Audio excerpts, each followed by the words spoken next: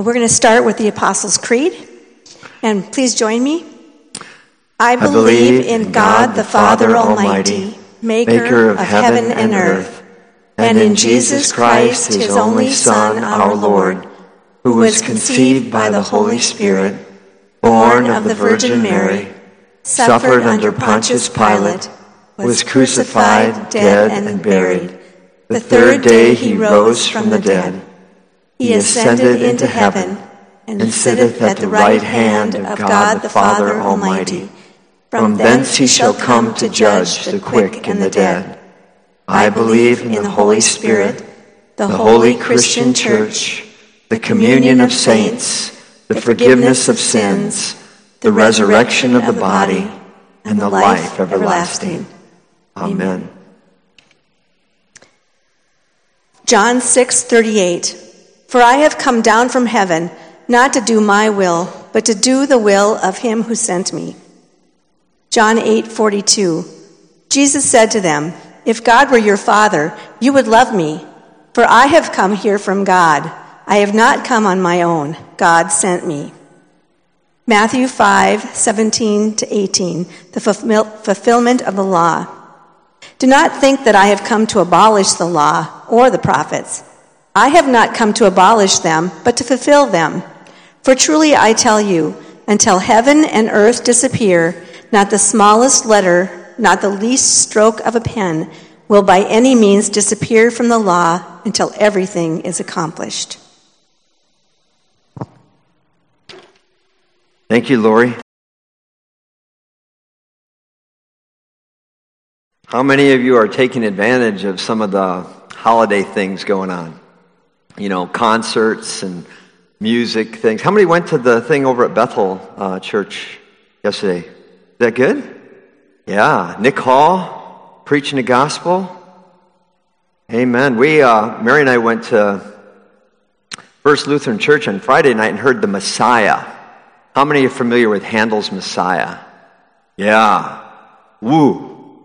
The NDSU choir, Aaron Mitleiter is in that. And, I got a kick out of that. I mean, this Handel wrote that in 1741, and it took him 41 days to write it. He locked himself in a room, and he fasted, and he prayed, and he wrote the music to that, and came out with Handel's Messiah. And the neat thing about it is that it's all Scripture. So the NDSU choir was preaching the gospel to everybody. This public school of education was preaching the gospel Wednesday night or Friday night. I just think I get a kick out of that because that's all it is. It's declaring that Jesus is the Messiah. He's the fulfillment of all the Old Testament prophecy, and that's what we talked about last week, right? Let's pray.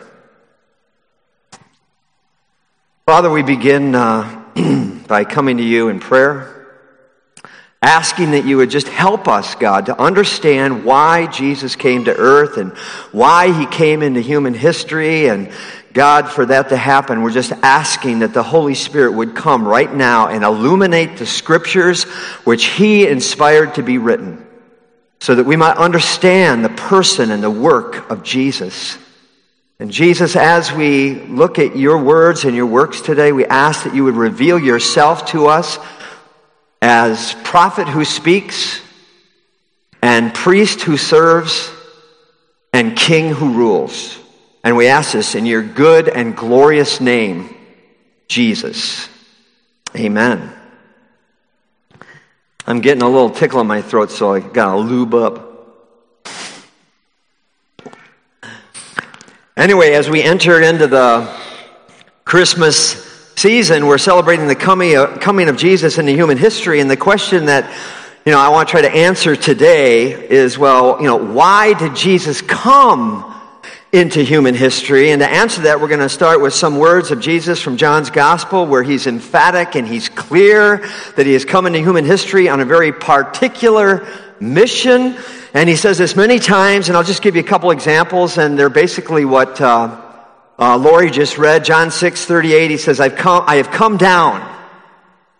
Jesus is saying that basically he's the eternal God who has lived forever in heaven, and he's come down from heaven, not to do my will, but to do the will of him who sent me. And then in John 8:42, he says, I've come from God, and now I'm here. I have not come on my own, but he has sent me. And so Jesus taught really on more than one occasion that he's eternal God, lived in heaven, and that God the Father sent God the Son into human history.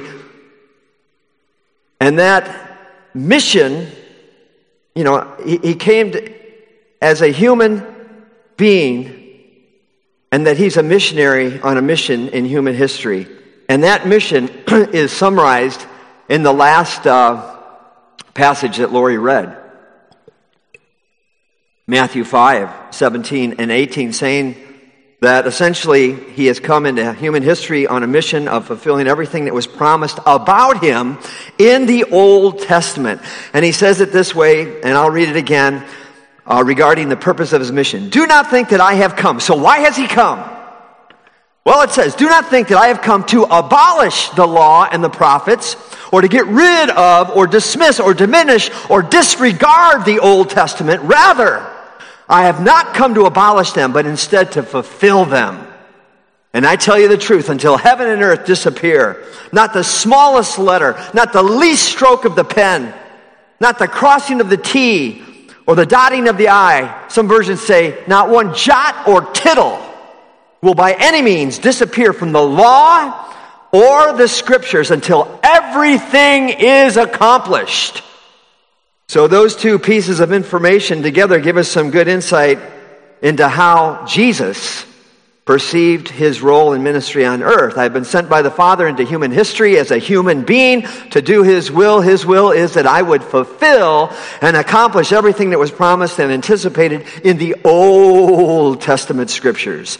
And so to understand why Jesus came, we have to connect his life and ministry as a fulfillment of the expectation of the Old Testament. As we study the Old Testament, we see that there are three distinct offices in the Old Testament that were very predominant and were kind of foreshadowing the coming of Jesus. And those are the prophet, the priest, and the king. And the prophet speaks for God, and the priest serves for God, and the king rules for God. And Jesus comes as a fulfillment of each of these three offices, as a prophet, as a priest, and as a king. And so what I want to do is I want to look at the ministry of Jesus in light of these three offices, examine the reasons for which he came into human history. And so we're going to start with the prophet. When you think of a prophet, you tend to think of a person, who's courageous and who's bold and who preaches and proclaims, who speaks the truth, who reveals the truth of the person and the work and the word and the will of God. The person who's very confrontational, the person that is very bold. And so Jesus comes to us as a prophet. This was all prophesied. Way back in Deuteronomy chapter 18, verses 15 to 22, by the great prophet Moses. And he prophesied that one day there would be a greater prophet who would come, and that prophet would supersede his ministry. And we see in Acts chapter 3 where Deuteronomy 18 was quoted, and that it was fulfilled by Jesus, that Jesus is God. So he is more than just a prophet, but he also has this ministry of a prophet, and he's greater than Moses. The fulfillment of the Old Testament coming of the promised prophet in Deuteronomy 18, he would be greater than Moses, who gave us the first 5 books of the Bible. And something else that makes Jesus kind of a unique prophet is that the Old Testament, on 221 occasions, the Old Testament prophets would say, like, thus saith the Lord, or if it's King James, thus saith the Lord, or the word of the Lord came to me. They understood that the truth came from God to them, and they were simply to articulate and communicate and proclaim that to the masses. And so Jesus does something different. Rather than saying the word of the Lord came to me, or the Lord has said to me, Jesus says stuff like in Matthew 5, but I tell you. And what Jesus is doing there is saying that not only is he the prophet who is speaking the truth of God, he's also God from whom the truth comes. The truth would come from God to the prophets, to the people. Jesus says, I'm God. And so the truth comes from me. And I'm the prophet. And I'm also speaking it. And he would do that by saying, I tell you this, I tell you that. And he was appealing to his own authority as God and his own person as the source and the center and the sum of truth, which is why Jesus tells us just in John's gospel alone, more than 50 times, he says, I tell you the truth. I tell you the truth. I tell you the truth. In the King James, it's verily, verily, verily, verily, I say unto thee, right? Jesus relied on his own authority, and that's why those who heard him said, hey, this man teaches different than everybody else, and he teaches as one with authority, and he speaks of his own authority, and he speaks from his own authority. And that's because Jesus is a prophet, but not just a prophet, he's also God. And so he speaks with that degree of divine authority. And also one thing I think that distinguishes Jesus from other prophets is his relationship to the Word of God. And that is that Jesus doesn't just speak the Word of God, but that he is the Word of God. The Word of God is written in Scripture, but the Word of God is living in Jesus. He's the living incarnate Word. And it says that, does it not, in John chapter 1? We read this passage at Christmas a lot. In the beginning was the Word was with God, and the Word was God, and he was in the beginning. And then you jump down to verse 14. And the Word became flesh and made his dwelling among us. And he came from the Father full of grace and truth. And so in the beginning was the Word was with God, and the Word was God. The Word became flesh. Jesus Christ came down to live here among us to reveal God and to bring us both grace and truth. And so when we understand Jesus in that way, I think we see that Scripture, the written Word, exists to reveal Jesus, the incarnate Word, and that the truth is both in Scripture and in the life of Jesus. And I tell you, they absolutely, positively sing in harmony about the truth of God, because one is the written Word and the other is the living Word. And that being said, as we get into the ministry of Jesus as a prophet, the one who reveals truth, the one who's God, the one who makes the truth known, the one who speaks altogether truthfully, we hear that Jesus himself saw himself as coming into human history with the prophetic ministry of preaching. And Jesus was the greatest preacher that ever lived. Jesus came to preach, and he says this by way of example, Jesus' own words in Mark chapter 1, verse 36 through 42. And I'll just read this. Simon and his companions went to look for him, and when they found him, they exclaimed, "Everyone's looking for you." And Jesus replied, "Let us go somewhere else to the nearby villages so I can preach there also. This is why I have come." And he traveled throughout Galilee, preaching in their synagogues and then driving out demons. And so you read the Bible, you realize that, God is holy, God is perfect, God is good, and you're not, and I'm not. And you feel convicted. And you're supposed to.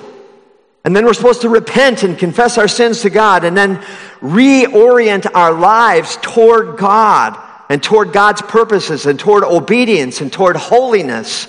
And that is how Jesus comes to us as a prophet, to confront us, to rebuke us, to call us to repentance, to put his finger on the dark parts of our lives and say, "Go and sin no more. Knock it off. That's wicked. That's evil. This is urgent, and God is not happy with your conduct. This is a serious matter." And so repent is the main message of the prophet. And so Jesus comes as a preaching, truth-telling prophet, but in addition to that, he also comes as a loving, humble, kind, merciful, serving priest. Not only prophet, but a priest. And I'll give you some examples, but let me first explain what a priest in the Old Testament is. The priest is the one who mediates or intercedes between God and the people. The priest would take, the hopes and dreams and fears and sins and the needs of the people, bring them to God as a mediator, as an intercessor through prayer. And oftentimes, too, what the priest would do would offer sacrifices, because the wage or the penalty of sin is death. And so he would offer sacrifices showing that the people's sin was real and death was deserved, but begging God for mercy and forgiveness. And so Jesus comes into human history as a priest, and he becomes a human being, so as to identify with us as both God and man. Jesus as priest is able to reconnect us to God and represent us and God, because he is God, but he also, he also understands our humanity because he was a human being. He is the one and only, the infinite God-man. And that's why Paul says there's only one mediator between us and God, and that is the man, Jesus Christ. And he's the only mediator that we have. And in the Old Testament, the priest was the representative and the mediator between God and the people, and Jesus has that priestly role. And I'll give you 2 places in Scripture that speak about this, and if you want a good handle on this, what book of the Bible should you read? Hebrews. Hebrews in many ways is a book that is in large part about Jesus as a priest and as a sacrifice. Jesus is not only the priest in Hebrews, he's also the Lamb who, without spot or blemish or sin, his blood was shed to take away our sins and to give us peace with God. And so Hebrews is in large part written to explain the priestly ministry of Jesus. And I want to give you a couple verses from Hebrews. Hebrews 9:26, it says, Jesus has appeared once for all at the end of the ages to do away with sin by the sacrifice of himself. Jesus is the sacrifice. Jesus is priest who offers a sacrifice. And Jesus is also the Lamb who was slain. And he's the one who lays down his life, and he's the one that, sheds his own blood for my sin, appeasing the holiness and the wrath of God, taking away my sin, making peace, between me and God. But Jesus isn't just a priest who serves me through his death. He also rose again, and Jesus is alive, and he's well today, and Jesus has this ongoing priestly ministry. Even at this very moment, he is interceding for me, between me and God the Father as my mediator. And that's what it says in Hebrews 7:25. It says, therefore he, or Jesus, is able to save completely those who come to God through him, because he always lives to intercede for them. So as a priest, Jesus continues, to intercede for me. He saved me through the sacrifice of his own life, the shedding of his own blood, the giving of his own self. But Jesus' ministry did not end with his death. He rose. He ascended into heaven. He's alive and he's well today, and he continues to function in his priestly office as my living intercessor. And so what does this mean for me practically? Let me take a drink. It means that Jesus actually pays attention to me. Not because I'm such a great guy, but because he's such a good and a great God. And the Bible says that Jesus knows every hair on our head, that he knows every day of our life. He knows our desires. He knows our longings. He knows our fears. He knows our thoughts. What that means is that Jesus is actually paying attention. And this is, I think, a wonderful truth, that Jesus didn't go to heaven and then just, abandon us, but is paying very careful attention to our life, and he's interceding for us, meaning in a prayerful way, he's bringing our needs and requests to God the Father. God, Father, they're struggling. Father, they're hurting. They're wandering. They're tempted. Jesus has this ongoing prayerful ministry of intercession as our great high priest. Jesus actually has been paying very careful attention to your life. And you know what? He loves you.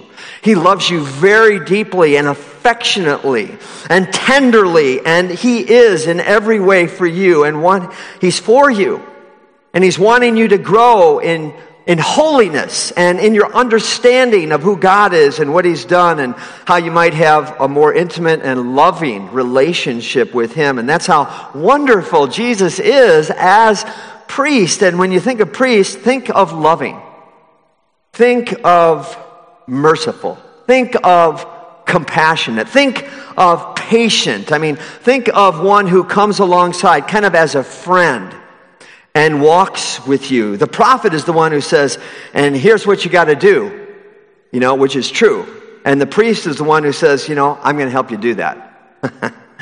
Only Christianity offers Jesus who gets off his throne and he comes down into human history and he humbly serves you and loves you and befriends you and he walks with you and he gives you grace and he gives you mercy and he says, here's what I demand of you, but I know you're incapable of doing that, so I'm here to help.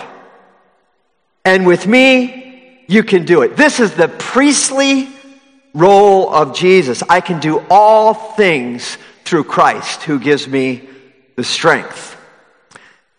The Bible also says that he spent a lot of time with tax collectors and sinners, and that he came to seek and to save the lost.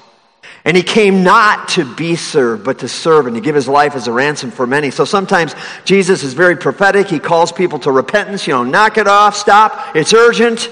Sometimes he functions in a real priestly way, like you're sick, you're sinful. I'm here to give you some mercy. I'm here to be your friend. Let me walk with you. Your life will change if you just hang out with me for a while.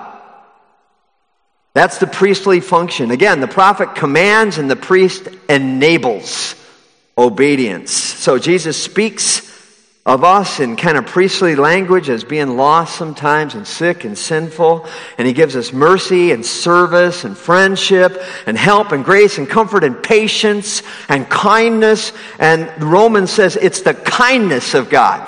Did you get that? It's the kindness of God that leads us to repentance. That by understanding the priestly ministry of Jesus, it leads us to repentance. That Jesus takes our hand as a friend and then he walks with us. Isn't that great? And the verse I perhaps love the most that talks about this is Hebrews 4:15. We do not have a high priest who is unable to what? Sympathize. Jesus is sympathetic. Jesus sympathizes. You say, well, I'm tempted. Well, Jesus was tempted. You can run to him and he'll help. You say, well, I'm feeling weak and I'm feeling sick, or I'm suffering, I'm disappointed, and things have gone bad with my family and with my friends, and I just don't know what to do. I'm just confused and I don't know what. And Jesus sympathizes. He came into human history, though he is God, and he lived a human life. And he's been tempted, and he's had friends that have betrayed him, and he's had family turn their back on him, and he's been flat broke. He's been homeless. He's been unemployed. He's been rejected. He's been lied about. He's lost people that he loved. He sympathizes. And the really neat, cool part about that is that Jesus isn't a God that just stands back and gives orders and has no idea what it's like to be in a sinful, cursed, fallen world. Jesus has come and he's humbly walked on the earth and he lived the life and he understands where we are, and when we need him the most, we can run to him because he sympathizes. And he gives us grace and mercy and forgiveness and encouragement and friendship and help and support and unbelievable patience. So Jesus came to reveal himself as a prophet who speaks, and we must listen and we must repent. But he also came to reveal himself as a priest who serves, who kind of walks alongside and who makes obedience possible. And then the third ministry, his third office that's foreshadowed in the Old Testament is the office or the ministry of king. That his rule is over all peoples, all times, all places, all cultures, all kings and kingdoms, and every aspect of our life. And when we say that Jesus is Lord, that's what we're talking about. Jesus speaks of himself as a king in John chapter 18. I'm going to read it to you, verses 36 and 37. He's having this conversation with a king, or we could say with a leader, with Pilate. We just mentioned his name in the Apostles' Creed, right? Suffered under Pontius Pilate. And Jesus says to Pilate, my kingdom is not of this world. Well, if he's got a kingdom, what is he? He's a king. A king has a kingdom. And he said, I've got a kingdom. I've got a heavenly kingdom. My kingdom is not of this world. If it were, my servants would fight to prevent my arrest by the Jews. But now my kingdom is from another place. Well, you're a king then, said Pilate. And Jesus answered, you're right in saying I'm a king. In fact, for this reason I was born. For this reason I came into the world. There's our question again. Why did Jesus come? Jesus said, I came into this world to reveal my kingdom and to reveal myself as king over all the other kings and to testify to the truth. Everyone who's on the side of truth listens to me.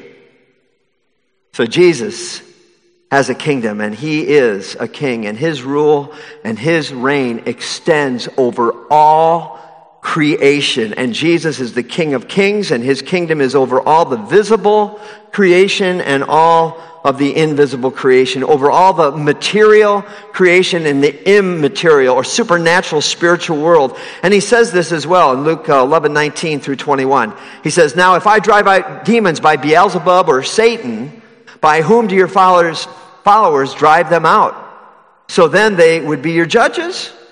But if I drive out demons by the finger of God, then the kingdom has come to you. Jesus says, my rule is not just over the physical world, but you know what? It's over the spiritual world too. And I rule over all people, and I rule over all angels and all demons and all spirits. Jesus is Lord of all. And so Jesus has complete, total authority as king over everything, visible and invisible, material and immaterial, all of creation and all beings, including Satan and demons. And furthermore, Jesus' rule extends over all aspects of our lives. John 10:10, I've come that, why?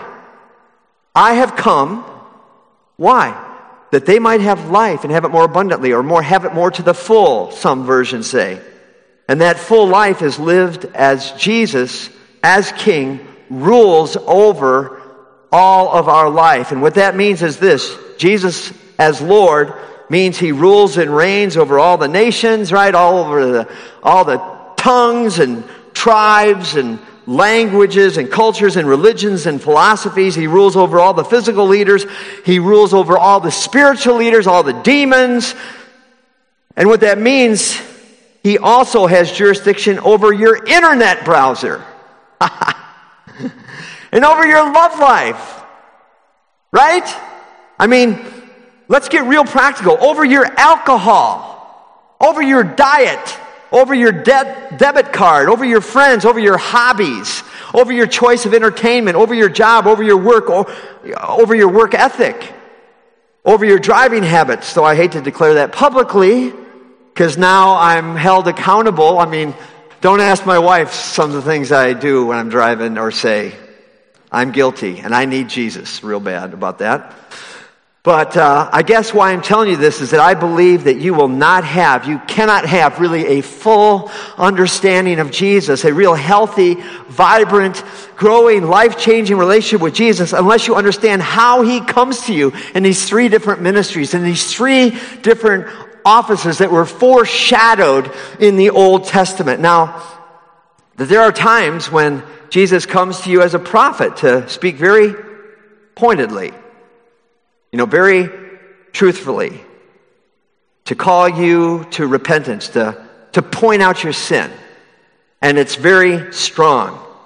And if you're repentant, Jesus comes alongside as a priest to just love you, to encourage you, to talk with you, to be your friend, to give you grace and mercy and patience and counsel and instruction and enable you to live a new life of holiness and obedience. And what I have found is that this is the Christian life. There's seasons of conviction. There's seasons where Jesus is a prophet. There are seasons of change and transformation where Jesus is priest. And there's seasons of kingship where you see how Jesus is not maybe rightly connected to some aspect of our lives. And then he invites you to join him for work and transformation in that particular part of your life. And for me, Jesus comes to me as a prophet through the Scripture. When I read the Scripture, I always pray, Lord Jesus, would you convict me of sin? Would you reveal yourself and speak to me? Because I am kind of stubborn and hard-headed. And I need you to make it clear to me. And he does. And then when I'm hurting or struggling or frustrated or tempted or lost or sinned, like in the fog, I pray to Jesus as a priest. And I say, Jesus, you're my priest. And I pray that you would give me mercy, and you would give me grace, and you would give me some counsel, and give me comfort, and give me help, and be my friend. Would you walk with me? Would you get me out of this? Would you lead me? Would you tell me what to do? Jesus, I just need you to serve me. I need your help. I need you to lead me. I need you to forgive me. I need you to change me. I need you to teach me. I need you. And so I come to you as a priest. And then as a king, Jesus reveals to me maybe the other areas of my life that need some work. Need a little work here, Dave. And the reason I'm saying this is that I'm assuming that every one of us here has some strengths and weaknesses. Right? Can I hear amen about that? Yeah. Strengths and weaknesses in our understanding of Jesus in these three offices. In these three roles. And, how many of you really get Jesus as prophet? Jesus speaks to me. He speaks the truth. He points out my sin. Okay, I get it. And then how many of you get Jesus as priest? He loves me. He walks with me. He's encouraging. He's comforting. He's helpful. And how many of you get Jesus as king? He is over everything. And it's all about him. It's not about me. How many of you get that? The problem is that if we don't understand all three, listen, if we do not understand all three, you will have a lopsided view of Jesus. And I think that will have devastating effects on how you live out your Christian life. And so Jesus is the prophet who sometimes has very hard words for me, but also Jesus is the priest who kind of comes alongside with love and grace and mercy and patience to enable me to live out this life of obedience, and Jesus is the king. There is nothing in my life, there is no aspect of my life that he doesn't have, jurisdiction over and a right to. Then, if you understand all this, I really believe that you can live a free and a full and a joyous, loving, worshipful Christian life with Jesus. Why did Jesus come? As prophet to speak to us, as priest to serve us, and as king to rule over us. That's why he came, and he's alive and he's well today, and he continues these ministries, speaking, serving, ruling. And so maybe we just need to get some time with Jesus. Maybe we need to make some time with Jesus and to ask ourselves, where are we deficient in our understanding of the ministry of Jesus and why he came? And then ask him, Jesus, I'm going to start reading the scripture. Would you reveal yourself to me as a prophet? I don't get that. Or would you reveal yourself to me as a priest? Because I don't get that. Or would you reveal yourself to me as a king? And I don't get that. And then pray before you read the scripture, asking that Jesus would reveal himself to you through his word. And then seek to grow in your understanding of all three of his offices and ministries. And I guarantee you, I promise you, that it will change everything. You'll love him like you've never loved him before. You will enjoy him like you've never enjoyed him before. And the times that you need him most, you will run to him and you will not run away from him. Because you will understand that he alone is able to help in your time of need. And he sympathizes. Jesus sympathizes. And so he will receive you in love. And for those of you who aren't believers yet, you're not Christians yet, you should become a Christian. Today. You repent of sin. You give it to Jesus, who died to take away your sin. He's convicting you today as a prophet. He will forgive your sin as a priest, and he'll make it so you leave here with him as king, ruling over your life. Kind of like the bumper sticker my friend Calvin Oliver put on his old white rusty pickup 35 years ago down in Stickney, South Dakota. And it was right after he gave his life to Jesus. He slapped this bumper sticker on the back of his pickup, and it said, "Under new management." Let's pray. Jesus, some of us need to experience you as prophet.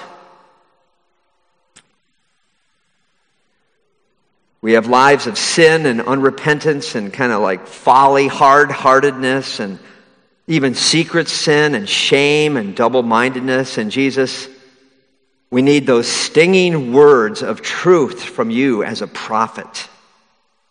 Jesus, some need to encounter you as priest today. They're all beaten up. It's like they're haggard, worn out, they're sick, they're tired, they're frustrated, tempted, they're lost, they need mercy.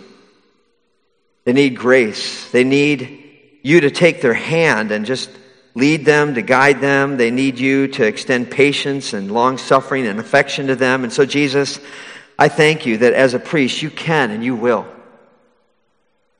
And Jesus, some of us need to grow in our understanding of you as King. Jesus, there are some of us who have secret lives and like shameful ways and maybe whole aspects of who we are and what we do that somehow we think are not under your jurisdiction.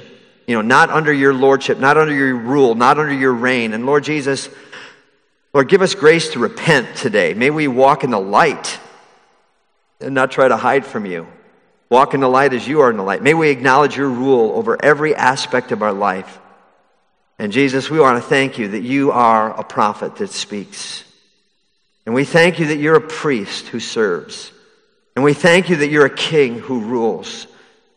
And Lord, even as we gather the tithe and our offering, we come to worship you, Lord, for all that you are and all that you've done. And may this offering time truly be an act of worship, an expression of our love and commitment to you.